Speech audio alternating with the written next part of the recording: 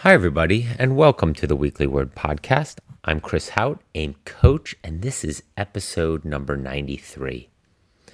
And we're getting towards the end of the year. And with that, I wanted to thank you all for your time and the interest you show for this podcast. There's so many podcasts out there, and I'm pretty grateful that you're all willing to listen to mine, along with surely many other podcasts on your playlist. I personally get great pleasure out of listening to podcasts myself. They guide me on my longer rides and runs and allow me to get a little lost in thought and learning every day. Often I return from training and need to reset to the world that I'm re-entering because of the depth or the commentary or the deep discussion that was happening in those podcasts. It's surely a unique way to learn these days. Some have asked me if I listen to books while I bike and run. I actually have a harder time doing this because there's so many notes I take when I read that listening while out on the trail or on my bike makes me constantly want to pause for notes or bookmark that section so I can listen to it again and again. So then I'm back to square one that I might as well just read it. Most of the books I read are quite profound and thought-provoking, for me at least. And so in order for me to listen while I'm biking and running, it gets overwhelming. I have to rewind and reset and listen properly and think about, wait, what was that? Because I often wander off in thought. I actually grabbed a novel the other day from the library. What was it? The Art of Fielding. And it's pretty good. And I'm quite intrigued by just listening to a story. And I've even thought maybe that's what I should listen to while I'm out there cycling and running. But then I feel somewhat guilty as there's so many fascinating conversations happening on all the different podcasts I listen to, and they start piling up on my shuffle. Yes, I listen to a shuffle. I don't like to take my phone with me when I work out. Just be tempted by emails and texts and notifications is too much. So on all my runs, I pretty much leave my phone at home. Sure, I mean, if I'm going out 5, 6, 7 hours on a trail run, I have it with me in my backpack or in my pack. But most runs, I leave it at home. And on the bike, it's in a little baggie in my jersey, and it is off. Not off, but on airplane mode or at least muted. So then I never end up listening to books anyways, because again, I want to catch up and stay current on so many good podcasts where, you download them onto your shuffle and then you see what you're downloading or putting on your shuffle and you get excited to what you want to listen to. And if I go a few days or sometimes even weeks without having longer rides or runs because I'm either resting or my workouts are shorter or I'm sick or the smoke that came up a few weeks ago here in Northern California, man, I have so much to catch up on my podcast. It just sits there pending, waiting for me to listen to it. It's pretty frustrating. And so with that, despite all that, you are listening to the Weekly Word Podcast, and I'm honored that you're choosing to listen to that podcast along with all the other things that you listen to. And it's 100% my intention to add value to your day when you're listening to my podcast. Value in helping you navigate your daily life while enjoying this endurance lifestyle. How to remain steady, balanced in this training despite the pressure of work, career, and family, especially at this time of year during the holidays. I actually plan a specific podcast to this topic next week regarding the holidays and how to navigate our way through it. I was looking at some of my athlete plans yesterday and this morning, and I noticed our focus is mainly to get to January 7th.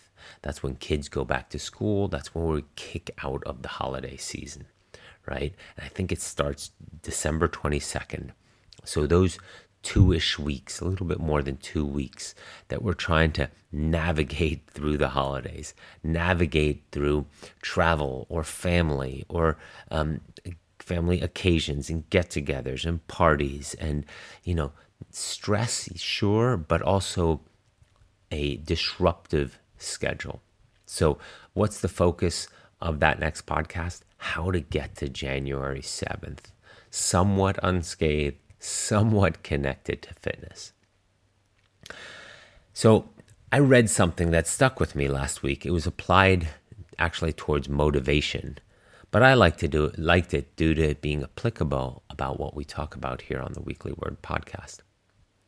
As we think about how to balance family and career and this endurance lifestyle, reading how one would want to change a narrative from if then to now that, I found that very helpful. That's what what I read was about.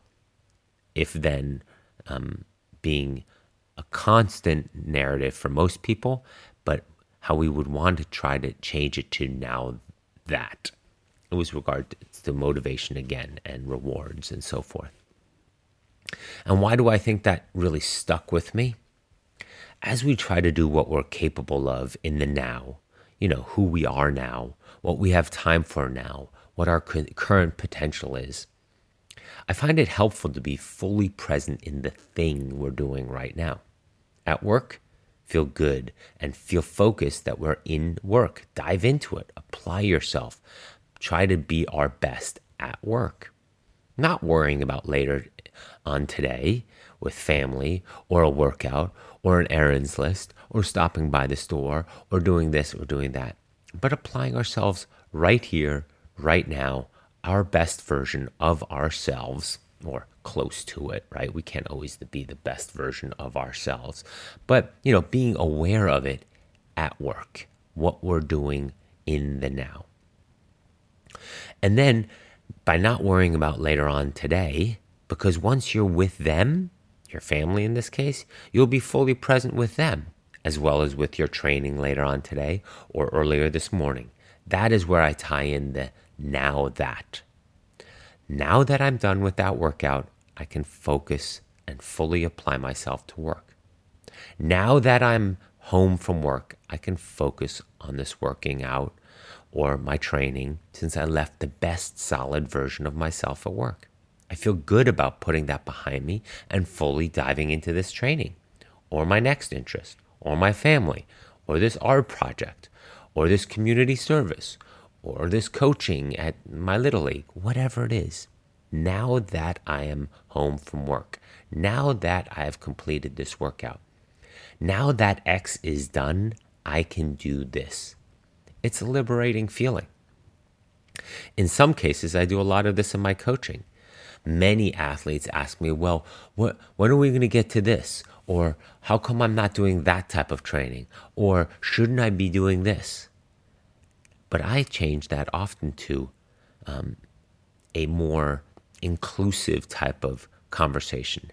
Now that you have completed this phase of your training, we can dive deeper into whatever. That sounds much better than if then. If then, which seems more threatening, pressured, right? If you complete this phase of training, then we can move on to that. I'd rather have you stay focused on this phase of training, where you are right now, doing it really well, trusting that there's a process and a future growth that I as coach, you as athlete, are working towards together, so that when you're done with this phase, we can have that now that conversation. Now that you've finished this phase of core, let's integrate the core with this new phase of strength. Now that you've completed the base training, let's move to the specificity needed for your A race. Now that we've worked on some technique in your swimming, we can start increasing the volume again in order to allow your fitness to integrate with the new technique that you found. There's a lot of now that conversation that feels better, feels more complete, feels more, it feels like we can attach more pride around it and accomplishment, around it, versus if you do this, then you will do that. Then you'll get to do this, right? Now that you've done it, there's a sense of pride and accomplishment and achieving goals and motivation there versus sort of the carrot stick aspect, right? Of if you do this, then you will have the privilege to do the next phase of training. Again, it's a different type of reward system, and the if then, I feel oftentimes motivation runs out. It can quickly wear us down. Well, if you do this type of training, then you will be allowed to move on. And that's what I try to avoid. I'd rather have you, and many of you have felt this as my athletes, and many of you have heard me talk about this on this podcast, I'd rather you just be in this phase of training, do our best, and trust and believe and see that you are gradually getting to a point that you will then feel and observe and notice and intrinsically know that you're ready for the next phase of training, so that we together can have that conversation. Which brings me to our first topic that I wanted to talk about this week, and that is doing your best. I call it, you can't be more than your schedule, right? What I mean by that is, and I of course dive into it, but we have our schedule. It is our life. And constantly thinking about what we could be doing or how that would be nice, or having sort of a negative mindset towards our current schedule and what we'd rather be doing is A, very defeating, but B, it takes a lot of energy and wears us down as well. So I dive into that as well. Doing your best. You can't be more than your schedule. I talk a little bit about I go into a sample race plan for a 70.3. Indian Wells was this past week, and I wanted to dive into what I look for in a race plan that an athlete sends me prior to the race. And finally, I finish with the fog of fatigue. So many of us don't realize how fatigued we are, and we're in this constant fog, not realizing how tired we are, and a couple good nights sleep and the importance of sleep and recovery and rest and rejuvenation. So enjoy this week, and thank you. Thank you for listening. We can't really be more than who we are. I get a lot of emails and questions from athletes talking about how they missed some training, or that this week was really busy, or that they had travel, or that other obligations came up. And what I always like to respond is that you can't be more than your schedule allows. You're doing your best, right? And so we need to pull back on that. I wouldn't call it as much guilt as it is with that feeling that we're not achieving or putting our best foot forward. Most of us, again, are choosing to do this ultra endurance sport, event, adventure training, right? And so there are moments every day where we have to make choices between, all right, do I get in that workout now, or do I need to do this for work? Or do I need to get this done for my family? Now, of course, many of us have a structure in place so that, let's say, we get our workouts in the morning and then we carry on with our day. But not all of us, have the opportunity for that structure because life has too many shifting demands. But also, even in that structure, things can get knocked out of balance. Sick children keeping you up at night, you being unhealthy or sick, travel, different obligations, morning phone calls, late night projects or phone calls, so forth. So the structure can get upset, imbalanced. But again, we're choosing to do this, right?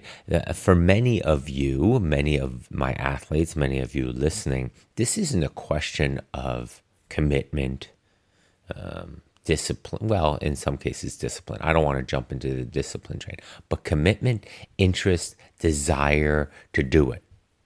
So as we progress with the training, your ability to put your best foot forward, to do your best given your schedule, to improve given your schedule, not improve in your performance and in your training, but maybe improve in your ability to prioritize your focuses of the day. Let's say the focuses of the day being, okay, work, check, family, check, training, check. If it falls into those three baskets, I'm good. I don't feel any type of guilt or not putting my best foot forward. But of course, if there's other things that keep sneaking into it and those don't fit into those three buckets, then it's something worth discovering or looking deeper, closer at, or maybe planning differently or setting up a different structure.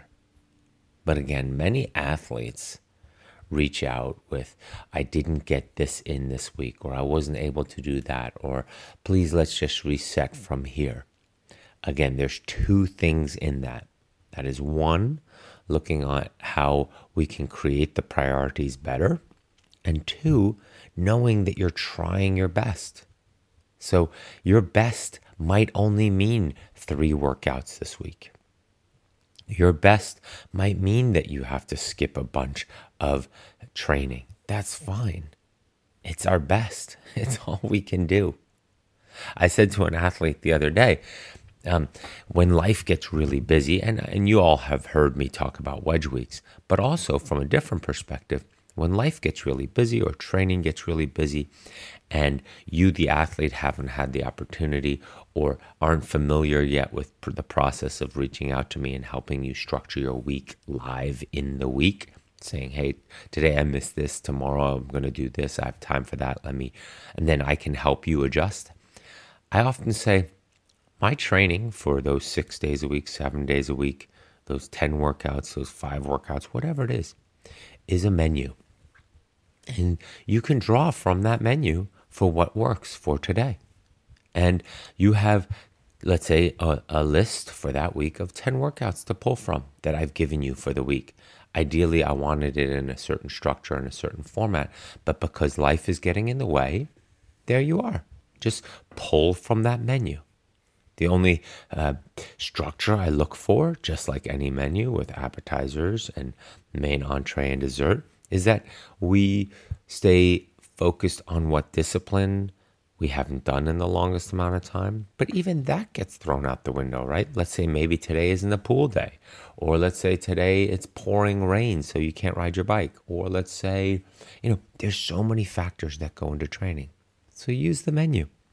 Pull out of the menu what works for you today, what you're in the mood for today. You're getting something in. You're putting forth an effort to continue on with this training.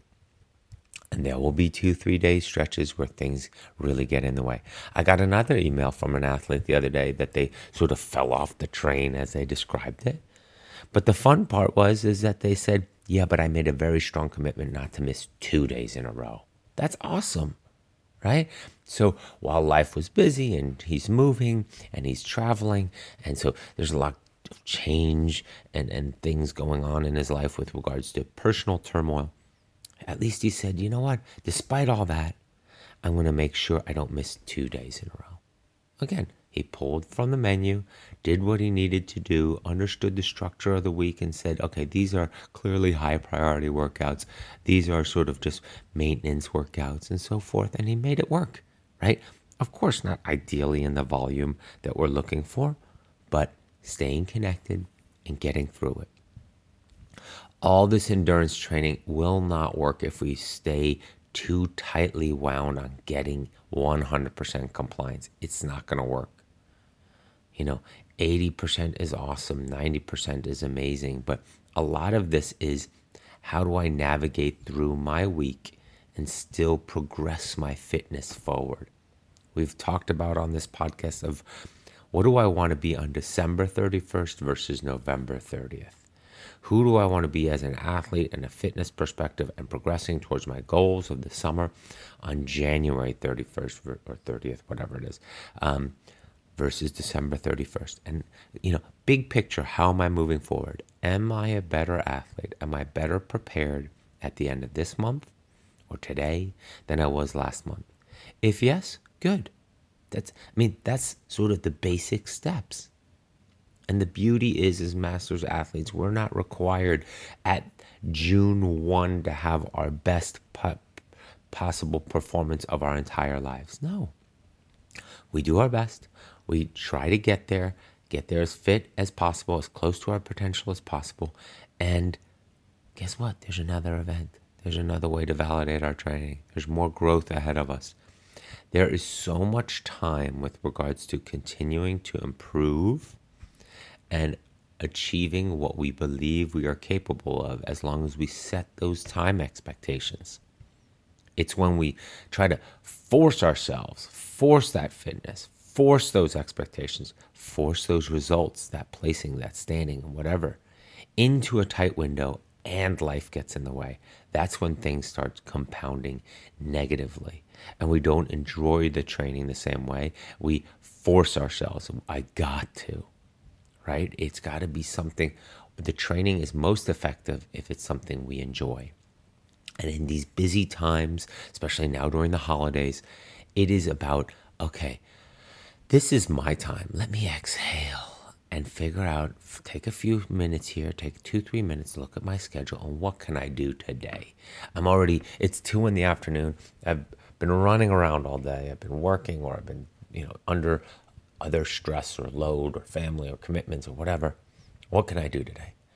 All right, I didn't get that in. All right, well, maybe I'll go for this run. Okay, I see that run there. I'll take that run, put that in today, and then after the run or while I'm running, I'll think about the rest of my day or the rest of my week or rest of my weekend and sort of structure the workouts around it. Because, again, that's just your best foot forward. You're trying. I realize that. You're trying to do your best, right? Now, there's a caveat in there I always have to throw out there, and that is some athletes like to sabotage themselves, like to sabotage their mindset, like to sabotage their training. And that's a different perspective. And I bring that up here so that those athletes that are putting their best foot forward, and I want to release that guilt or that overwhelming feeling that they're not getting it all done, like as if they're disappointing me or something. I want you all to see that there's the other end of the spectrum. And that is athletes, people, for lack of a better description, not trying to just sort of broadly swipe at it like that, but who, despite having intentions and despite having desired outcomes, they just don't want to take the steps to do the work, or they really don't want to do the work. And they're just sort of going through the motions or looking for excuses not to do it, or truly don't have a personal connection to their outcome, right? They say they want to do a marathon, but not really. They're just sort of doing it, or they signed up for it at the time, or want some sort of validation around it. But that's not really training that they're doing based off of what I see they're doing and how they're approaching it. They're just sort of like, well, I'm doing this because I heard it's supposed to be a good way to lose weight, or it's a good way to force myself to get into better shape. That's a different story. But most of you, that's not you. You're looking for, how do I navigate through my busy life, through a variety of priorities, and still achieve my endurance and ultra endurance desired outcomes? And it can be done. It absolutely can be done. I get validation every day of how athletes, in some amazing ways, still get most of their training done. Now, of course, I have a few athletes that get it all done. But again, that's their life schedule, and that's where they are currently. I had a conversation yesterday with an athlete like, yeah, you can continue to compare yourself to other athletes, but that's not going to work very well in the long term, because you're constantly going to realize that many of the athletes you're training and competing against, or want to compare your training to, they have a lot more time than you. They have a different job than you. They don't have kids, or they only have one child, or they have, teenagers that are older, and therefore as adults they have more time to train for themselves, or they have a wife that does this. I mean, there's a zillion scenarios, and if we compare ourselves in our training to others, it gets very complicated, because the result is that you never feel like you're doing enough. There is always somebody better, stronger, fitter, and has more time, or the results, or it makes it look like so perfect. Instead, what am I doing? Am I getting better? How am I progressing from yesterday? How am I putting my best foot forward? How am I completing my day so that I feel fulfilled? Not fulfilled in this great enlightened way, but that, you know what? I had a pretty solid day. I got done what I needed to get done. And look, I even have some extra time tonight to reflect, or to think, or to fill up my training journal, right? But yeah, I answered a few emails like that yesterday with regards to just try to do your best. Understand you are doing your best. And our best is, that often comes with comparison, that judgment. And what I mean by that is that if we think we're not complying with 100% of the schedule, it's like, well, I believe others are, or all of Chris's athletes are, or, no, that's not the case. Most of them are also struggling or barely navigating through the schedule and are surely not at 100% compliance. And so when you aren't as the athlete, or whether you're my athlete or not, and you're looking at it, understand that, I am doing my best. I can look myself in the mirror and feel really good about, I really tried today. And when today is, if it was crappy because life got in the way, I'm going to make a commitment that tomorrow I'm going to find some time. And that's how that works. And those layers and that repetition and that mindset and that step by step, one foot forward after the other, drip by drip, will make the difference. The difference, I said. Not a difference, the difference. Because already your routine and perspective and mindset towards that improvement is going to have a long-lasting effect, because layer upon layer, repetitive habit will make a huge difference. Okay, let's try this again. We have Indian Wells 70.3 this weekend. So I have 1, 2, 3, 4 race plans in my email here. And so I will anonymously go through one of them, again, to give sort of an insight, a sample, a comparison, the knowledge of what to look for, and maybe how you can write a detailed, executed race plan. And what I mean by well executed is that you feel good about how to let the race flow for the day, how you can take charge at certain points, how you can deal with adversity, but also how you can take the sort of architecture, the skeleton, of what you already plan to do, or what you almost intrinsically know what to do, and fill in the gaps to keep you on point and within your strategy throughout the day, 5, 6, 7 hours of racing versus just occasionally. So that's sort of how I look at a race plan. For me, when I do my racing, I rate the skeleton out first. I write outcomes, intentions, how I envision the day. And sometimes it's not even a skeleton with regards to amount of words. It's often quite visual, and there's a lot of detail that I write out. And then as I sort of am writing it out, I sort of pick out, okay, clearly this is the theme and this is how I envision myself doing it. Because for some reason, my subconscious already knows not how I'm going to do, but what I honestly, without ego or without false hopes, intend to do, or what's realistic to do. So as I write it out and as I go through the details of writing out that plan and how I envision it the day unfolding, oftentimes the paces and what I fear with regards to when the pace will drop off or fatigue will kick in will display themselves in the words and on the paper or on the screen if I'm writing it on a computer. So from there, then I go backwards and I write into these details of more of a simple flow of how I see the day going. Bullet points that aren't really bullet points in my mind. I write them out as bullet points, but they're pretty fluid, seamless progression through the day, from swim to strategy to pacing to what I think I'm going to feel like to how hot I'll get in the wetsuit, or if I'm going to have to rip my cap off because I'm overheating, and then what the last 400 or 500 yards will feel like, and getting out of the water and beach and sand or concrete and running through transition and all the sensations of that. Ooh, sorry about that. That was my throat. So, and then I continue to flow through the day like that with wattages and how the risers will feel and the hills will feel and the downhills will feel on the bike.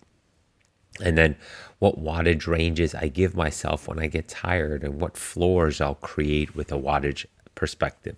Like I will not in that section let it fall below this or overall for the day, I will not allow the watts to go here, and with negative thoughts and questioning myself and what my counter argument in my self-talk will be, or justification, or knowing that it will come, that negative self-talk or those negative voices, knowing that I have a counter argument, that I have a real good conversation already before the race of why I'm doing it and what my desired outcome is and so forth. So there's a lot that you can prep for a race if you properly have all those conversations, have that vision, have written it out, and really worked your way through it. And it's not just executing blindly on a plan, whether I give that to you or your coach gives that to you or you even hear it here. Because those are just words on a piece of paper. That's the skeleton. But the emotions that you're going to run into and the things out of your control and the adversity and the things that you are not expecting, those are the ones that you need to be prepared for, or at least have a sort of contingency plan on how you'll treat it with regards to panic, with regards to negative emotions, with regards to outcomes. Because if you think of it this way, yes, I got 2 flats on my bike, and then I never really got back my rhythm on the bike, and then I was sort of way back in the age group and I was deflated. Yes, that can happen. Totally. But in prep for that happening, I also know that I'm going to have the absolute best possible run I can have, that I'll then want to PR the run. And then as these things are happening on the bike, I'm already fueling and hydrating and prepping my body and my mind so that when I get through that transition and I cross that mat to start the time, I am ready to suffer and push and win back a huge positive of the day, right? So I am going to pull something positive out of this race, whether that's my best half marathon ever, whether that's, some sort of section, some sort of outcome that we can still take back control and take back a positive outcome for the race. So race plans. So here we are. Chris, pre-race.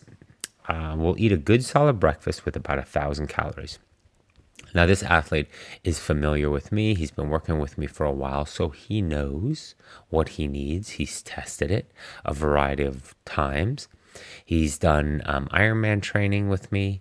He's done a couple of 70.3s, and he's getting ready for a 50-miler in the spring as well. So we know each other with regards to having simulated and having tried different things. He's also worked with Emily with regards to nutrition and ensuring that he's got everything going correctly and properly and in balance and energy and fuel resources for race day. And so he knows that he needs about 1,000 calories.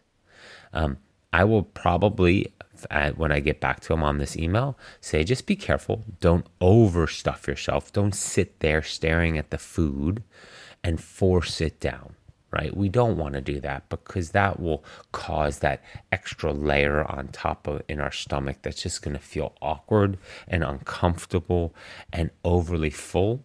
And then doing rigorous activity on it, swimming, biking, running, increases the likelihood, I'm not saying it will, but it increases the likelihood that we will have some distress.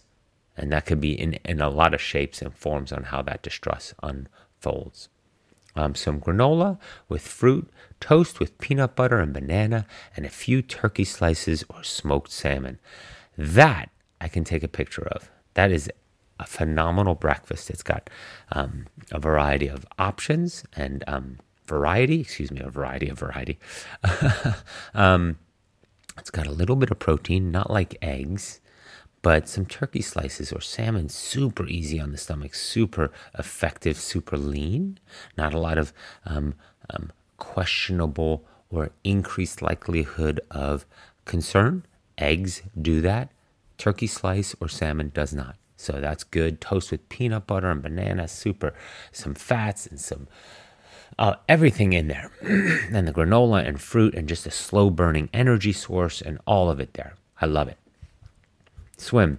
And the last races has been 33 to 36 minutes. Going to try and come in just under 33. Would like to be out of swim and through transition by 35 to 36 minutes. All right. So specific plan, right? And yes, don't forget, I have talked about on past podcasts about trying to not put ourselves too much into a box with numbers, right? And so that if he goes north of 33, will he be disappointed?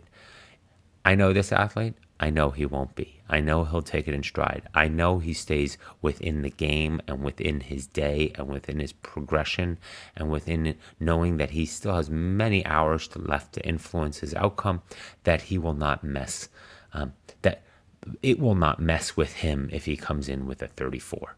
I spoke to an athlete today on his post-Ironman Arizona debrief, and he was totally deflated from his swim. He's like, what am I doing here? And why am I even racing and all that? Whoa-ha. Like, that's the exact opposite of what we want, right? We don't want the swim, which is such a minuscule part of our day, to deflate us and take all that energy away from us. Now, if you swim 3, 4, 5 minutes too slow on an Ironman swim, 6, 7, 8, 9, 10 minutes too slow on an Ironman swim, you have like 12 more hours to make up 10 minutes. I think you'll be fine. So the swim is nothing to deflate us. Again, the swim in a triathlon is a means to an end. It's for a purpose to get you from the starting gun to your bike. Can you win the race with a fast swim? No. Can you lose the race and deflate yourself and create a negative energy? Yes. So instead, get through the swim. I say the goal for a lot of athletes of mine, because they're not going to be swimmers. No matter how much work we do, is, like we've talked about before, is to get through the swim, maybe even faster than before my coaching, but in order to get through it using the same amount of energy, or maybe even less energy, but still swimming faster. That's a good sign of fitness and efficiency, right? So you've been swimming a lot of yards with me, and now you're going to put forth the same effort that you usually do swimming, and it's going to net you a faster time. That is not the real estate yet, to put forth a big effort in order to show your fitness progression or progress in all the swimming you've done. A 70.3 or an Ironman swim is not the place to do that. There's plenty of open water swims and other opportunities where we can throw some caution to the wind and just let her rip and see, right? But not when it's an important race or an important outcome where there's many hours left relatively to that 2 minutes that you might buy on the swim. So, all right, so we're off on the swim here. All right, so get through transition by 35, 36. Again, He's creating an image in his head in order to get to the transition quite quickly. Because if he's out of the water in just under 33, right, 32 something, maybe 33 low, now he's got like 2-3 minutes to get through transition. Wetsuit off, bike stuff on, through change tent, get to the bike, stuff wetsuit in bag, put shoes on, put helmet on, put glasses on. Like, that's aggressive. So again, I will talk to him about that and make sure he knows the flow of transition on what lies ahead of him, and he realistically thinks through it before, again, setting expectations. Like if he's out of T1 in 38, but he still swam a good swim, well, it might be a long transition. It might be a soggy one, where your shoes get stuck in the grass, and so then you got to run in your bare feet because you don't want your cleats filled with mud, and before you even get to the bike, so that you then can't clip in, right? So then you got to run with your shoes, and then you got to put them on there, or your socks there, and have a towel near your bike or something like that in order to not put on muddy, soggy shoes, feet in your shoes or socks. Like, it gets complicated. So again, know your transition, know your event, know what's lying ahead of you.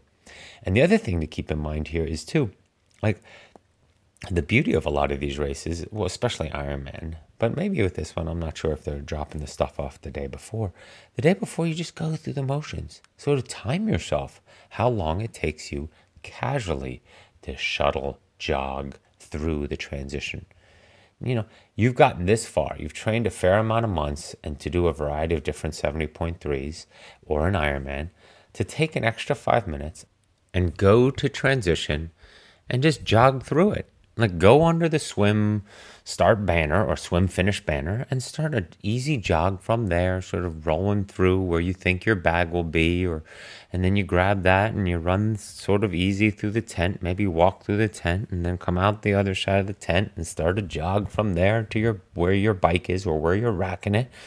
And then jog from there easy, all this easy and slow, and then out the bike exit and see what that takes. And then you can sort of say, all right, well, on an easy jog without the craziness of race day and people there and my bike and putting stuff on and so on, it took me this long. And so then you get a good idea of the length and time that it might take. And so you, again, just to create an atmosphere, a confidence, a familiarity, sort of a movement and a flow through these transitions. There's 2 of them. I see athletes that take 7, 8, 10 minutes getting through these transitions, right? And then this is the part that makes me sort of laugh, but it's a little frustrating and confusing, right? Because I'll have athletes that'll sit down in transition and drink or take their time, take 7, 8 minutes, 9 minutes, even longer, some of them in transition, right? But yet they'll be like, well, should I breathe every third while I'm swimming? And how hard should I? I'm like, wait a minute. You wasted 4 minutes in transition and you're talking about 30 seconds in swimming? You wasted 4 minutes in transition and you're looking to do what while you're running? Like, in order to make you maybe 3 seconds, 5 seconds faster per mile? Like, take the low-hanging fruit. Take the easy minutes, like 3 minutes in the first transition, 3 minutes in the second transition faster, 6 easy minutes. Now we're talking back to this guy who's looking for a 33 swim. Well, if he, takes 2 minutes faster in transition, if he were a slow transition guy, but 2 minutes faster in this and 2 minutes faster that, that's 4 minutes. Now he can swim 35 and he's still equivalent of a 31 that he usually would have in time with regards to transition and total time. So choose your flow and choose how you're going to find your minutes. And this is a very easy way. All right, let's see it. Keep looking here. Bike. We'll start off with a steady rhythm and focus on 130 heart rate, mid-zone 3 to warm up for the first 10 miles. Then work to accelerate and build to 135 for the next 10 miles, and then build based on field. All right, well, that might be hard to do. So my commentary back to him will be like, you just swam, went from horizontal, then you jumped up, put all the blood to your legs. Now you're running through transition, trying to make this T1 time of very tight that you already have a time goal with. And now you're going to try to get on your bike after just running with your bike. Now you're jumping on your bike. Now you're riding your bike. There's a lot of people around you. You're pretty amped up. And now you're going to try to settle in to 130 heart rate. That's going to take you a few miles. Unless you're totally coasting, unless you're totally going easy. So again, don't set the parameters too tight here. I will give him a range, a big range of heart rate, like 10 beats, and sort of give it 10 miles to fall below a certain plateau, and then combine that with the sensations feel RPE, and then work to accelerate, and not necessarily accelerate, but gradually build the heart rate to the next range, not zone, right? Because we don't want to go a full zone, and zone 4 might be a little bit challenging. Although, Indian Wells here, La Quinta is a super flat course. I think there's 150 feet of climbing total. I mean, maybe a little bit more, but the point here is that it'll be easy to gradually shift a few gears, bring up that cadence, and start working quite solidly. And you'll be on the edge of upper zone 3 and low zone 4, which I want him to do for the last race of the season, to really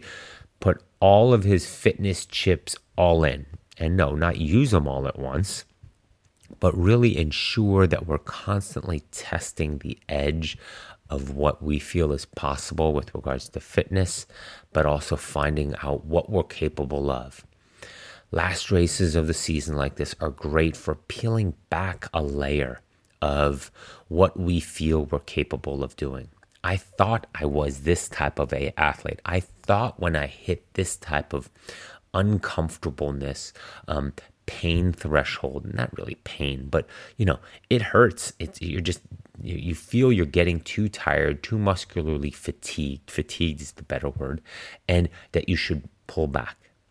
Well, there might be a layer below there that you actually can withstand, that you can actually maintain, but you've never tested it before because you've backed away. You've stopped approaching the sun and instead turned around. Well, maybe you can push a little bit closer to the sun. Maybe you can stare at that sun a little bit longer to see what you're capable of. And that's what last races of the season are good for, as well as flat races like this. Now, I have a feeling there's going to be a ton of drafting in this race just because it's flat and fast of a race. It's early in the morning. The winds probably won't pick up that much. So it's just going to be a festival of movement through this course and movement of big packs. But because I'm looking here at the bike course, it looks to be, it's one loop, which is good, but there's some out and backs, and all that allows for drafting, because the out and backs, it breaks up the draft groups for a bit, but nothing too dramatic because it's, they stay together. They can see who's coming, who's not coming. The motorcycles, it's just, so anyway, that being said, if you're going to be stuck with draft packs around you or on the back end of draft packs and frustrated or annoyed by them, you might as well put forth an effort on your own, or part of the course that you feel really good about having pushed the edge and having tried to peel back that extra layer. Now, what will happen with drafting, and it always does, and this is a side note, is that you're not going to be able to usually pull away from them. They're too big of a group, and their momentum and their speed and switching off and stuff, it's frustrating. So you can either fall off and coast for a while, but then you often end up, because of the dynamics of the back end, catching them and then being stuck again, or you can just go quite hard for 10, 15 minutes. Like you set your watch and say, all right, I'm going to ride X effort or X heart rate or X watts for the next 12 minutes and see what that nets me. And especially on a flat course, that might be an option. But and then you're in different terrain, different dynamics. Maybe you feel differently. You feel better about backing off a bit. It just puts you in a different frame of mind with regards to how to deal with the packs. So anyway, back to the race plan. I thought this was going to just be a quick little thing. Then work to accelerate and build one for the next 10 miles, and then build based on feel.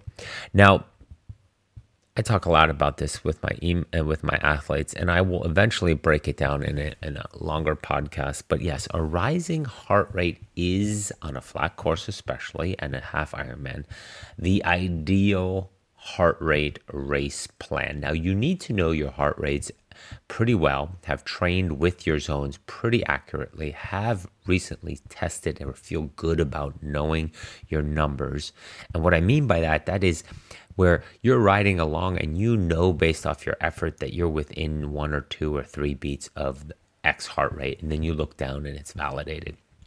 And that you know your effort level so well that you put a little bit of force or effort on the pedals, and next thing you know, you see that you clicked them up by 3, 4, 5 beats, right? The heart rate. So when you're that connected to your heart rate and your sensations, that's where a rising heart rate line, and effectively going by feel as well as validation of the screen of what the heart rate is, nets you usually a pretty consistent bike speed throughout the course.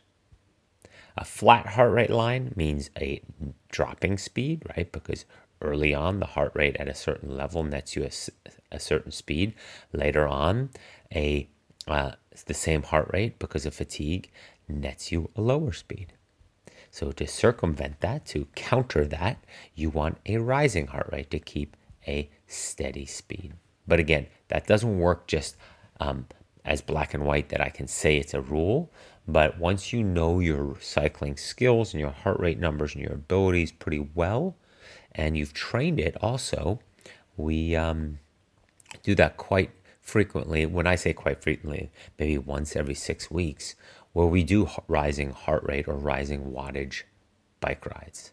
And again, for purposes of simulation, of pacing, of sensation, of learning, of numbers, all that. So, all right, after that bottle, plan is to have 3 to 4 Clif Bars. Whoa! He's looking to bike around 3 hours, so 3 to 4 Clif Bars is on the high end. Probably 4, as I would like to eat a little bit more on the bike than the past, so I'm more full going into the run.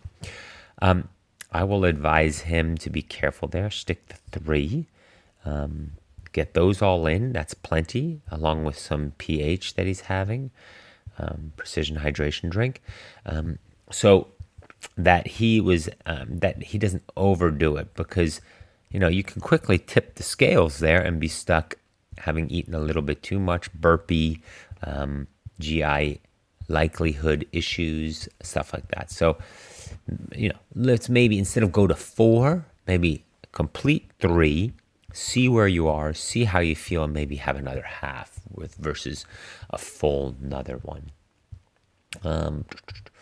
24 ounces of water an hour. Okay, that's good. I will fill 2 water bottles with pH 1000.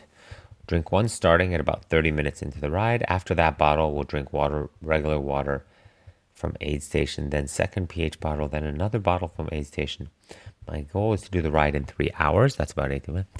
I'm wondering, 24 ounces of water an hour and then 2 bottles of pH. That I'll have to check with him, because that would make it, 75 ounces of water plus another 50, 45-ish ounces of drink. I mean, that might get a little bit too much, 5 bottles. Drink 1 starting at about 30 minutes into the ride. I'm thinking that's pH. After that bottle, we'll drink regular water from aid station. So I will have to clarify that. But my guidance there will be 3 solid bottles of water or sports drink, whatever, 3 bottles. However you mix the sports drink in, the electrolyte drink in, the sodium, and then maybe a little bit more, because it's the desert and you might need a little bit more fluids. 3 hours, I would probably want him 75 to 85 ounces of drink. So that's about 25 an hour. Again, it should be just right. Now, keep in mind there, after the swim, I always recommend to wait about 20, 30 minutes before starting to drink. 20 minutes. Just let everything settle on the bike before you start asking it to absorb fluids and calories. So now we're talking if he's biking 3 hours-ish and we wait 20-ish minutes, so it's 2.5 hours of drinking. So there, yes, we would want to be closer to 70 ounces of water or drink. So 3 bottles is plenty. Run. We'll have a 14 to 16 ounce bottle of water with pH and transition bag and a Clif Bar. We'll take these on the run. Okay. We'll also have gels to take on the run. Wow, he's carrying a lot for a half Ironman, for an hour and a half run. I'm going to put on the short over the bike shorts so I can carry stuff with me. Okay, gotcha. At first I was going to say, why would you put shorts over your bike shorts? But I guess those have pockets in them, and that might be something he's trained and convenient. As long as that goes quickly, whatever. I think it will be better than using transitions for early part of the run. Okay, we'll also carry some pH tablets in case I need. So right now it reads as though he's running with a bottle of water, a Clif Bar, some gels, and some pH tablets. That's a lot to carry. Again, for a half. Now, Ironman, I know you want to have a lot with you and contingency and stuff like that, but this is a half. So I will guide him, advise him to maybe go a little bit lighter. Again, we're throwing a bit of caution to the wind on this race. May carry 2 Clif Bars in pocket just to make it easy to access. Oh my gosh, now we've added another Clif Bar. Back half of a run, I'm sure I'll want some salty snacks from aid stations and drink water as needed. So he's maybe carrying all this for the front half of the run? Ooh. In Whistler, I hit a wall of hunger and thus will focus on keeping up nutrition in order to finish stronger. Agreed. But, 2 Clif Bars, that's 500. Some gels, let's say 600, 700. That's a lot of calories. I mean, for, let's say, even if it takes him a little bit under 2 hours, an hour and 50, it's still a lot of calories to be running with. He's not going to have 350 calories an hour while he's running. So I will modify that plan for him. Running, we want to keep the energy somewhat coming in. I agree. But it's also we're running at a high effort because it's a half marathon. And so we can't put too much in the stomach for stomach distress and all the blood going to the working muscles versus into the stomach and helping you digest this food. So I would will push him to keep it on the 150, 125 calories an hour. So a total of maybe 200 to 250 for the entire run. Now you will say, well, that's way light. And yes, but this is how the day unfolds, right? Big breakfast, he had 1,000 calories. Now he's going to swim 33 minutes. He's going to work off a lot of that breakfast in that swim. Not all of it. He'll still have some glycogen stores, but he's eating those 3 Clif Bars on the bike, and he's getting in some pH, calories, electrolytes. So he's not depleted. He's keeping the bathtub partially full. I would say 3/4 full. So he can afford now on the back end of this race, of this event, of his endurance day, 5-6 hours, to start stringing out the energy and the calories further, right? So he will go light. We want to run light on the back end there. Yes, it's not ideal, but he's going to be done. He can rebuild, replenish, refuel when he's done. So we want to extend out that energy that he has in his body and his stores and so forth, and not ask to eat too much, risk any type of stomach issues, and pull from the extra calories that we got in while exercising, while training, while working on the bike. So that will be my guidance there. My goal is to come in just under 2 hours. Whistler was 2:18, Kona was 2:22, Austin was 2:36. Yeah, so he's moving in the right direction, getting faster and faster at every half Ironman. So yeah, it'd be great if he comes in under 2. It's a flat course, and hopefully at the end of the season, we're going to risk it a little bit there too. So similarly here, I can see on his notes, based on the flatter course and improved fitness, this is a stretch goal, but doable. I'm not going to focus on time as conditions will impact. I'm focusing on form, nutrition, hydration will give me the best results the body can give me, blah, blah, blah. Great approach. But still, we want some strategy in that run. Some markers to execute, to break up the run into effective, successful pieces. So my guidance to him there will be, as I'm looking at the run course here, I think it's 2 loops, to break up the course so that we have, again, I'm a big believer in taking what the course has given us and what our results, our race legs and the results so far have given us, absorbing that, putting that behind us, feeling good about that, and saying, all right, now I have, in this case, 6 more miles to go. So I will advise him, let's focus on finishing that first loop at X, or in this pace range, maybe even more aggressive again, because we're last race of the season. Let's find out what we're capable of and really try to find that extra layer or break on through to the other side of a new level of performance, right? So if he wants to go under 2 hours, right around 2 hours, he's going to have to take him through that first half, 6.05 miles in... No, excuse me, 6.55 miles, in under an hour. Real simple. So there's your number, right? Let's focus on that first hour, right? Let's get ahead of that. Nothing dramatic, not a 52, right? But 57, 56 is great and in control and well hydrated and eating or getting in some calories, feeling light on our feet, good posture, form, nutrition, hydration, all that. And now we can really put all of our mental energy, our cognitive energy into the final loop, this last 6 miles, 6.5 miles. Take that tailwind, take that momentum, take that confidence that we're on pace to break that 2 hours and go with it, right? We just broke it down into, I have 1 more hour to run. I have 30 more minutes to run. I have 40 more, right? So 6 more miles to run. And as the mile markers come through, doing the math, okay, that's X. Right? So that's exactly what we want to do. That's how you want to go about a run like this, or in general, even Ironman runs or 50K runs or 50-mile, break them into sections so that you can put that part of the race behind you and say, okay, the first 20, let's say if this is a 50-mile run, the first 20, I'm dead on my plan. I've executed my nutrition, my hydration, my pacing, my sensations, my body scans all correctly, or all the way I had envisioned and planned. So now I can look only forward and focus on 30 miles versus the big picture of 50 miles. So put that 20 behind us, feel good about it, in the bag, good. Next, I'm focusing on the next 30. And so sometimes for events like that, or athletes who struggle with this type of execution on their own, I'll write it out based off of that. Like saying, all right, now that once you pass the 20-mile marker and you've hit these 4 or 5 bullet points, now these are the next 4 bullet points or things you're going to focus on for the next 20 miles.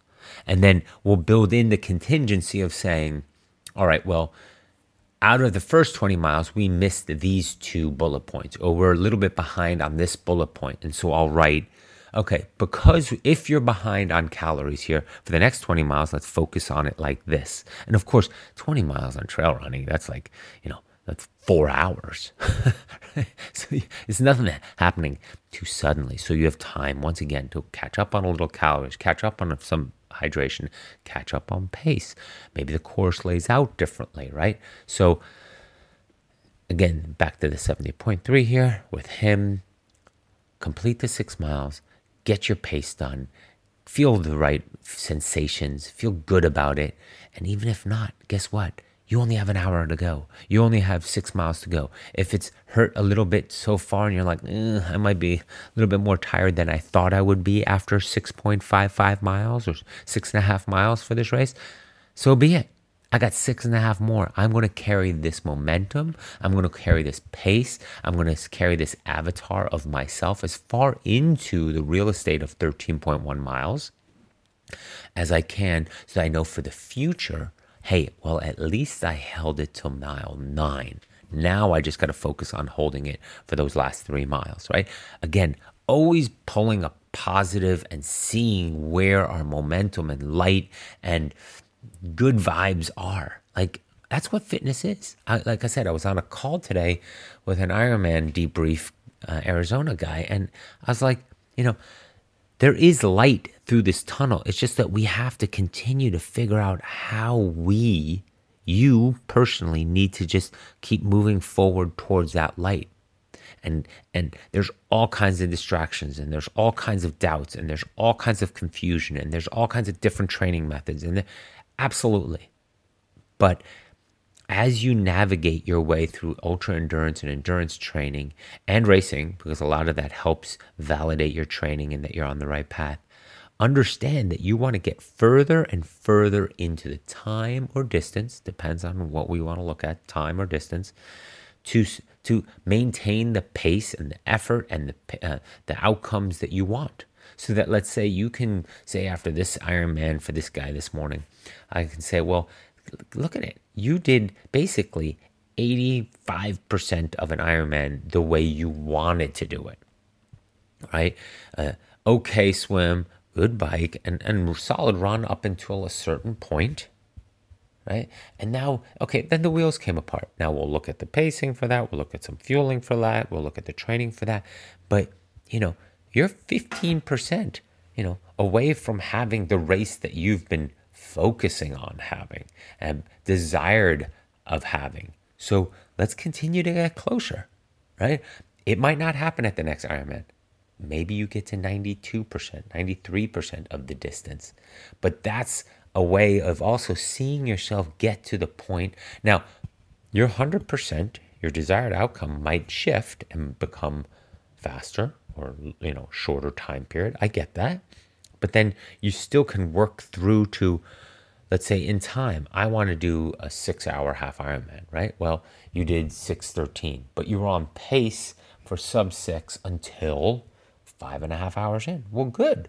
So we're getting close. So now if you create 5:45, we need to put that energy and speed and pacing into the new goal of 5:50 or 5:45 and compact that momentum and speed so that you're holding that for all 5:45, 5:50. In those cases, I say you need to hold it for, if your goal is 5:50, you got to hold it for 5:30. The last 20 minutes is on guts and glory. That's on you. That's not on fitness. That's in your mind. But again, so highlighting how that works. Overall, I plan to stay about the same as past swims to get through transitions in 33 to 36 minutes, start bike at a reasonable pace, and then push at the end to improve on the bike, but still want to have energy to knock out the run time down significantly. Awesome. That's a solid race plan, solid skeleton, but as you heard, we're going to go into some details here and work through it. So it was interesting to me yesterday in my cycling class, which is probably one of the last 3 I will be doing, because as of the new year, I am done with cycling classes, but that's neither here nor there. I was noticing that one of my athletes was there quite early. And so I asked her what was going on. You got there and you're already riding your bike. And she said that she woke at 7, or she went to bed at 7:20, and that she is now wide awake.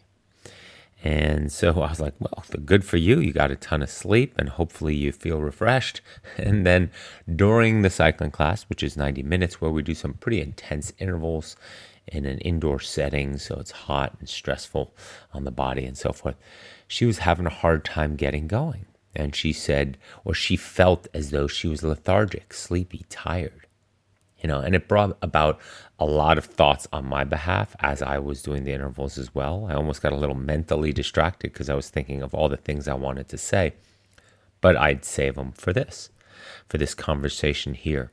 And that is, there could be a variety of things going on there, but usually when we get a really good night's sleep, it's our body finally getting a chance to truly recover, exhale, take a breather.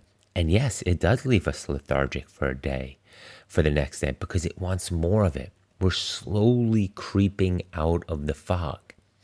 And in order to creep out of the fog, out of fatigue, out of this constant state of just go, go, go, we have to go, from the inner turmoil through the fog to get to clarity. And when we're in it, we don't realize how tired we are, how run down we are, how exhausted we are, how stressed we are. Well, stress we sometimes can recognize. But overall, that brings up a totally different topic, and that is just when we become so fatigued, we miss the body's signals. So your ability to recognize when you're stressed means you're actually still doing okay because you're picking up on the signals. It's the people who no longer pick up on the signals, who no longer realize how tired or stressed or overwhelmed or chronically fatigued they are. Not chronic fatigue, but chronically fatigued they are, that I would worry about. And so that's usually what happens. And what they usually say with regards to sleep and recovery is that, the typical conversation of when you go on vacation and you set no alarm clock, how many days does it take for you to reset the pattern of your sleep habits? The first night you might only get 6 or 7 hours because you're just not ready to let go or relax, or your brain turns on. And then the second night you get 7 hours, and the third night maybe 7.5 hours. The fourth night maybe you move to 8 hours. The fifth night, I know we're talking crazy luxury here, but the fifth night it might have settled at 8 hours or 7 hours and 45 minutes, and you feel refreshed and you're waking up without an alarm clock, right? That's what they say. And then that way you know what you technically need, about 7.5 to 8 hours, because that's where the natural rhythm of your body wakes up. Now, I don't like it for endurance athletes and athletes in general, because if we're on vacation, we're usually not doing the activity or the training that we usually do at home. And so therefore, our fatigue levels are different, and our sleep patterns and needs and recovery needs are different. So I'm a big proponent of sleep. Huge proponent of sleep. I get my 8 hours almost religiously. Every night before I go to sleep, I quickly look at the clock so that I can do the math and won't get up or out of bed the next day until about 8 hours. Now, of course, there's plenty of situations where I do need to get up a little bit earlier or with 7 hours of sleep, but rarely less than 7. And I would say of the 7 nights a week, I get in 8, 5 of them. But that brings me to this whole part of our ability and the fog, and what I talked about with what I was thinking about in the class with this athlete of mine, right? And that she was saying afterwards, like, well, I don't clearly do, that was too much sleep. Look at me. I don't need this much sleep. Now I'm foggy and lethargic all day, and I had bad performance in class, and, sort of talking herself out of actually needing sleep. And what I want to remind people of is mental toughness isn't just about being more gritty than the other athletes or tougher and in a physical way than other athletes. It's about taking care of yourself between bouts, between sessions, between training. And helps you become way more mentally tougher, or what I would call resilient. Right? And many overlook that. The resilience that you get from sleep and the patience and the cognitive abilities and all that, the benefits way outweigh the extra 30 minutes or 45 minutes of training that you can do that evening, or that Netflix show that you're going to watch that extra episode, or the work you're doing late at night. I mean, typically your body is falling asleep as you're reading in bed so that it sort of can go into its slumber naturally. And so that's the other flip side, the other side of mental toughness that so many overlook, right? The life of being an athlete is being an endurance athlete is pretty grueling. We all know this. Between the early morning workouts, the races, our career, our family needs, our community needs, and a season that stretches almost the entire year, we put a lot of energy into our day via athletics, via work, via family, via children, via household, via coaching community, via church, whatever it is. It's a lot of energy. And as a result of all those different physical stresses, from workouts to meetings to projects due to getting the Christmas tree up to the weekends. I mean, it's not like you're relaxing and laying around on a couch all weekend, right? They're all competing interests of our time. We have work, we have swim practice, we have biking, we have running, we have family commitments, all the things that I just listed. Also stressing about how we eat and our social life and meeting with friends and feeling guilty that we're not joining that party or that dinner or that get together.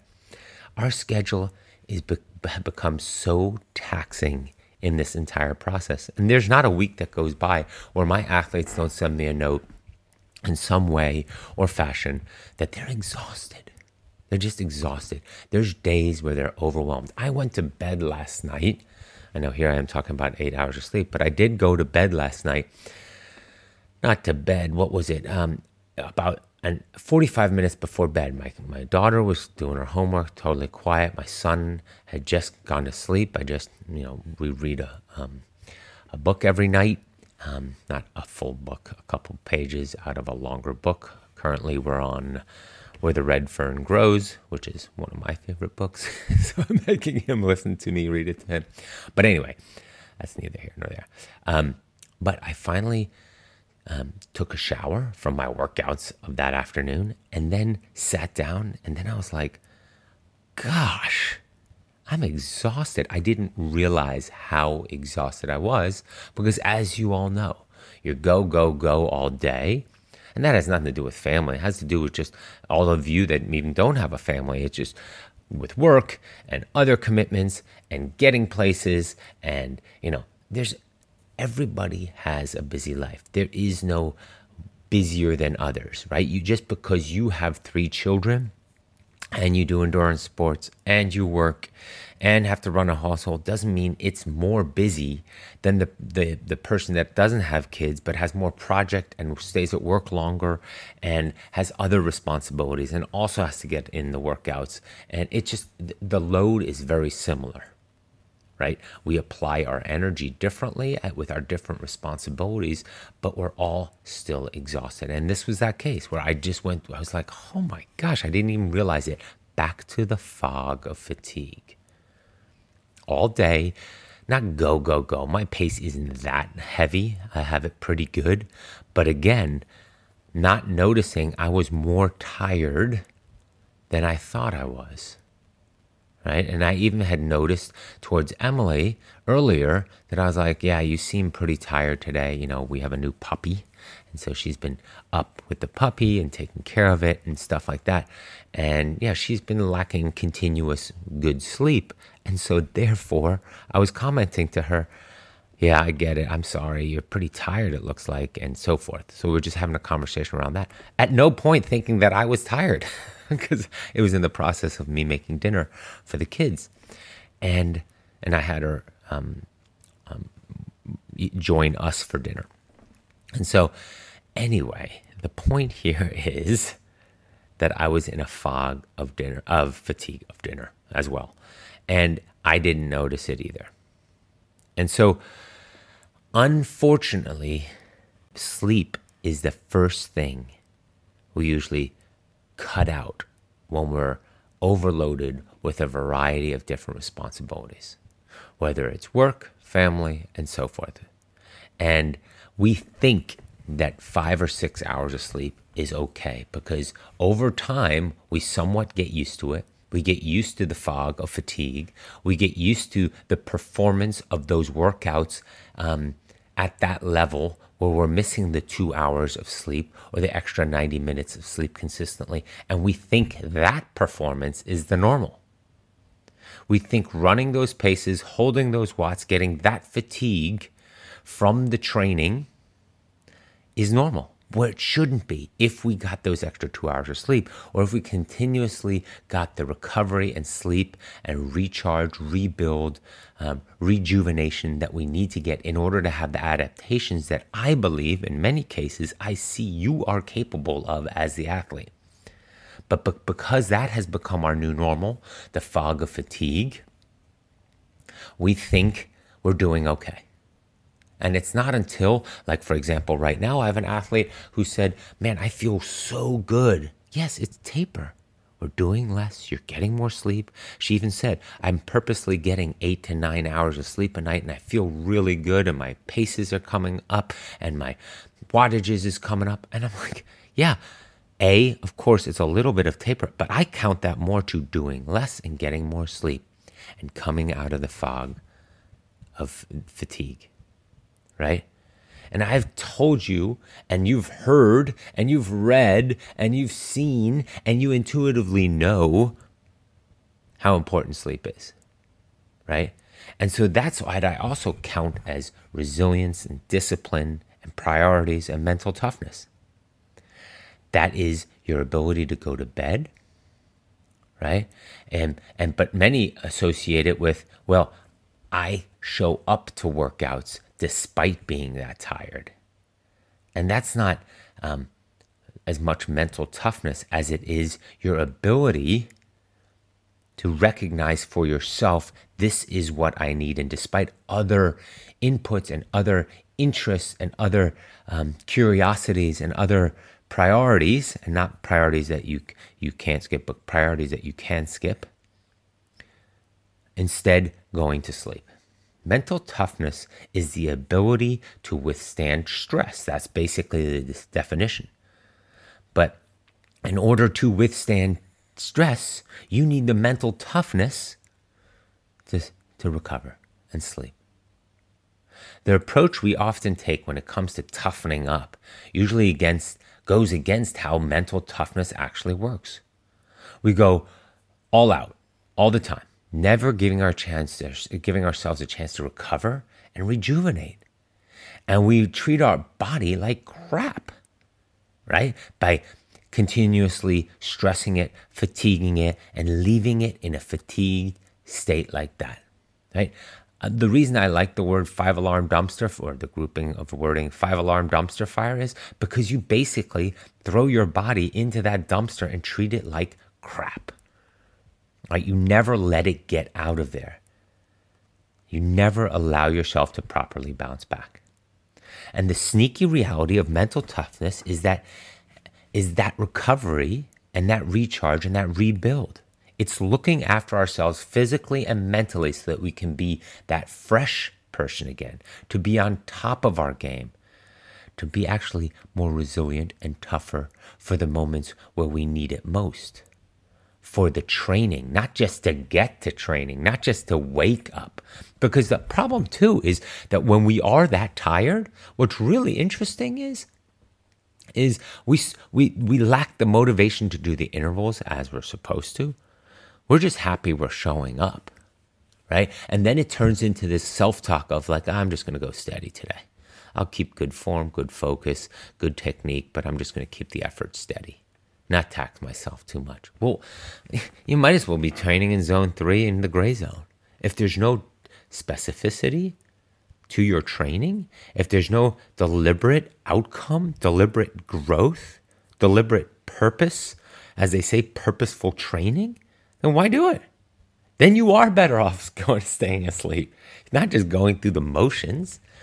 But again, when you're that tired, you use your mental toughness to get there, to wake up, to show up. So, a lot of you have already shown a lot of resilience in your athletic life. That's why you're listening to this. That's why you're endurance and ultra endurance athletes. There's no arguing that point. But there is for many of us, because we all went pro in something other than the sport, right? And there's already so much we're juggling. Allow yourself to develop a better approach to mental toughness. And that is this different perspective, the fog of fatigue, getting through that fog of fatigue. And mental toughness from that angle is not something that is static or even genetic when it comes to, well, some people just have that ability. It's a skill. It's something that we can grow, we can get better at if we pay a little bit more attention to it. And, one of the easiest and quite honestly most enjoyable ways to get yourself some more mental toughness from this perspective is sleep. That's the beauty. right? Think back to when you were in college or you did stuff. I mean, I don't know how many of you were athletes in college, but those of you that were, when you studied for an all-nighter, how did those workouts go? How does the training now go when you're a couple nights into a project, or late nights, early mornings, or you have a newborn and you're not getting your sleep and all that? It's back to what I was talking about. You're back to going through the motions, not really quality workouts. That's the first level. And then you're finally so exhausted that you're just a zombie and you're truly not even going through the motions. You're just sort of there. And you don't even really remember the workout and afterwards if you go. If not, you might just blow it off, skip through it, or do something different. Right? That's what lack of sleep will do to you. But just think of it this way. That fog of fatigue, right? Sleep deprivation, that continuous where I'm saying 6 hours instead of 7.5, causes things to feel way harder than they should. When we experience that sleeplessness the next day, our rate of perceived exertion goes up. Even just one night of bad sleep, meaning just not enough sleep. I'm not even saying bad sleep that you're up all night. I'm talking about, 5 to 6 hours, like some people claim they need. Means that the planned workouts often feel harder than they need to. And this is still early in the process, right? Before the fog of fatigue sets in, because we're still sensing that this workout is harder than it should be. But it's also a lot of the emails back to me where I get the, should this feel so hard? Or why can't I achieve this? Or the workouts or the intervals you gave me are too hard. Why do you think I can do those? Right? Because based off the numbers and based off the testing, based off your history and based off how you raced and based off how you when you're rested and tapered, those are the numbers I see that you should be able to crank that up at any point in time. Not for long periods, but for shorter periods. For example, if I ask you to run at half marathon pace in the middle of a long run, you should be able to dial up for 2, 3, 4, 5, 6 minutes that pace, what you usually can hold for 90 to 100 to 120 minutes. So something's not right there if you're struggling with that. That's a good example of, it feeling harder than it needs to. Sleep deprivation causes our ability to pay attention also to plummet. Ever notice how it gets harder to focus when you're tired? Again, you're in that fog of fatigue. Things like the interval, the breathing pattern, or even keeping a count of how many reps you've done or what interval this is. If it's the third one, the fourth one, or the seventh one, all sort of, what? Where am I? Huh? Sleep deprivation, your ability to pay attention. Of course, we get more sick more frequently when we don't get enough sleep, when we're in that fog of fatigue. It's not surprising, right? When we subject ourselves to sleep loss, we put our bodies at risk. Our immune system is compromised. We all know this. It's consistently shown that there's a connection between poor sleep and bad health, right? When we're overly stressed and we're burning the candle, like the whole concept, burning the candle at both ends, right? Makes us prone to sickness. That's exactly that. You're not getting enough sleep to recover, but you're maintaining the stress loads on one end. So now you've created a stress on the other end by not getting enough sleep. You're still in active mode versus recovery mode. And like we've been saying, lack of sleep makes us less tough, right?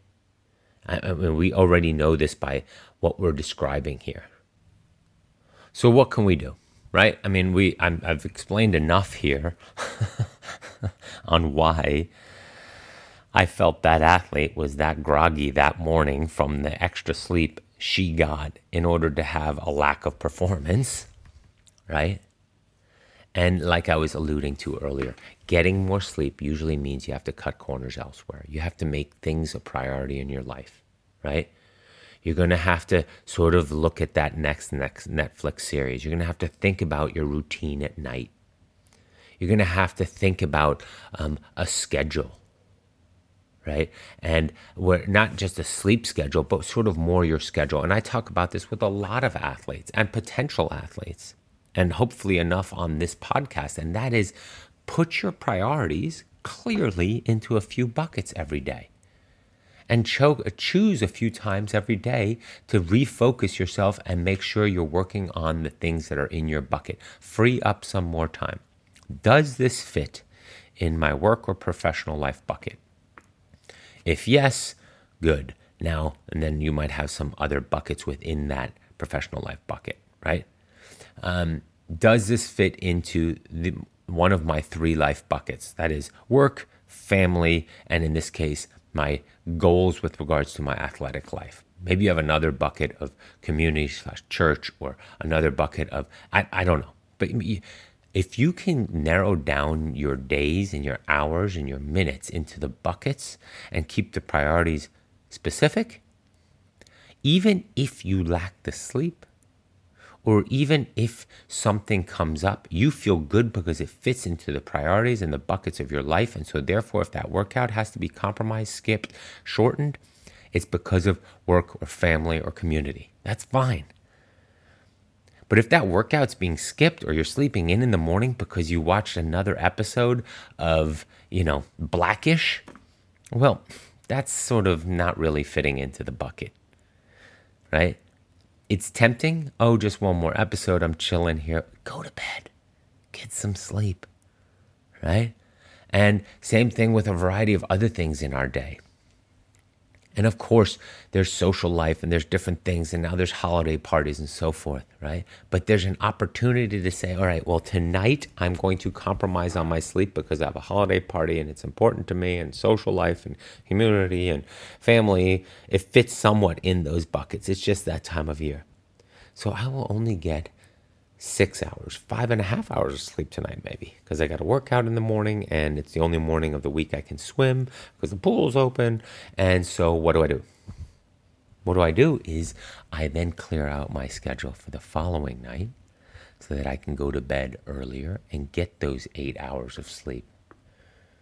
So it only costs me one night. And even then, when the body has an opportunity after one bad nights of sleep to catch up and reset, rebalance, it is way less stress and fatigue on the body than if you did it for another 3, 4, 5 nights.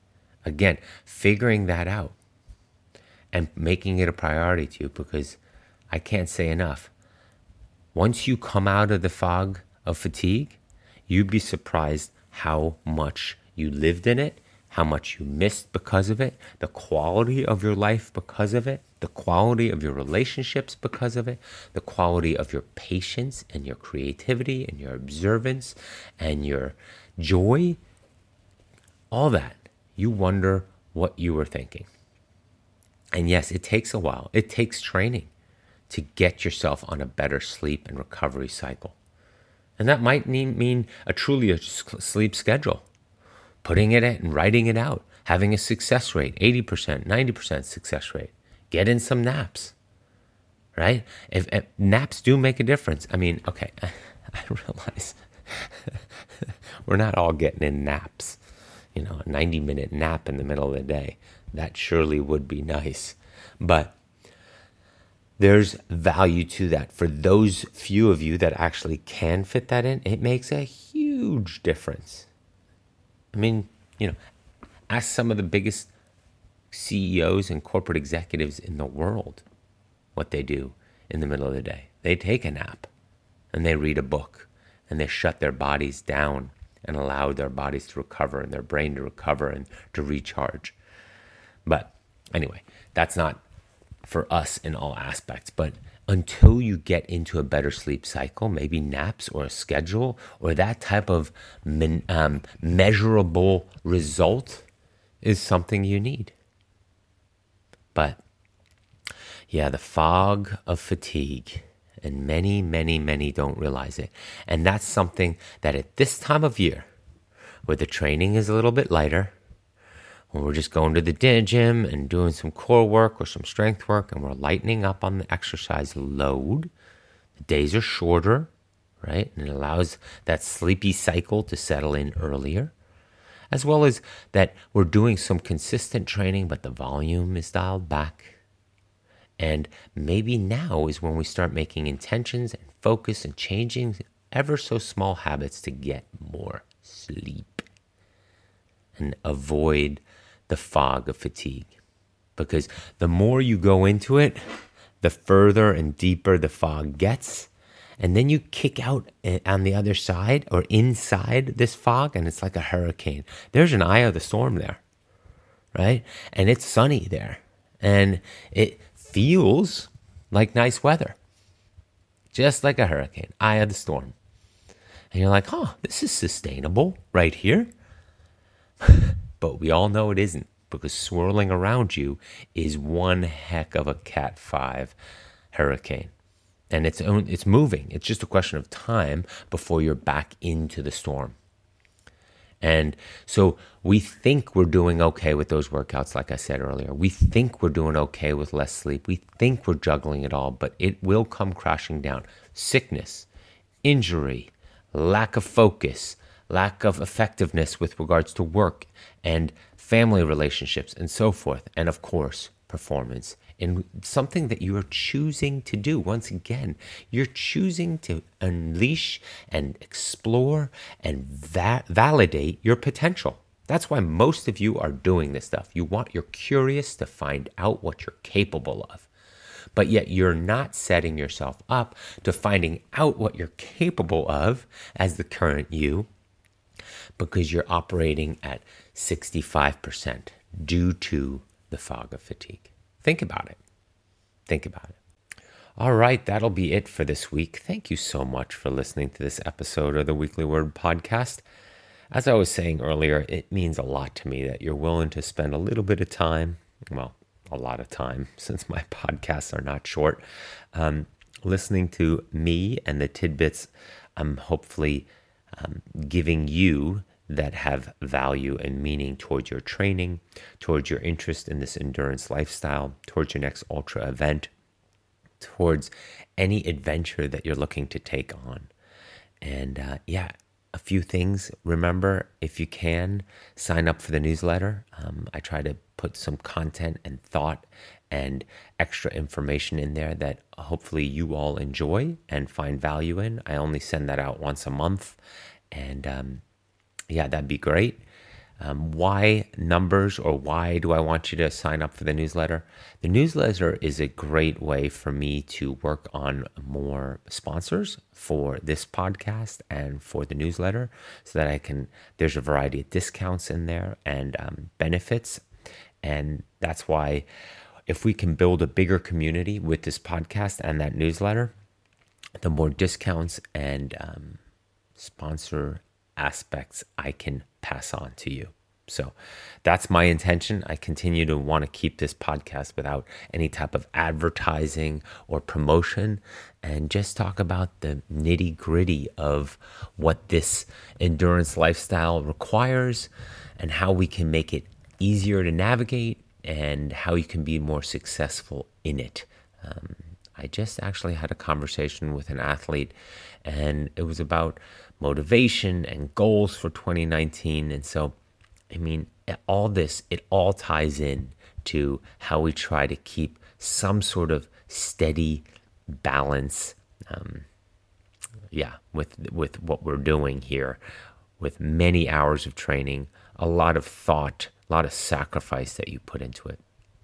Also, please remember, and I noted this in the past newsletter, this is another reason why the newsletter works out pretty well. My Spring Sonoma Training Camp, which is open to all, is April 3rd through the 7th. So that's up in Sonoma. We basically do a lot of work on the Ironman Santa Rosa course. Doesn't mean you need to be doing Ironman Santa Rosa or Santa Rosa 70.3. It's just a beautiful countryside to train in. We swim in Lake Sonoma, and we swim in a great outdoor pool that I do a lot of coaching and swimming in myself.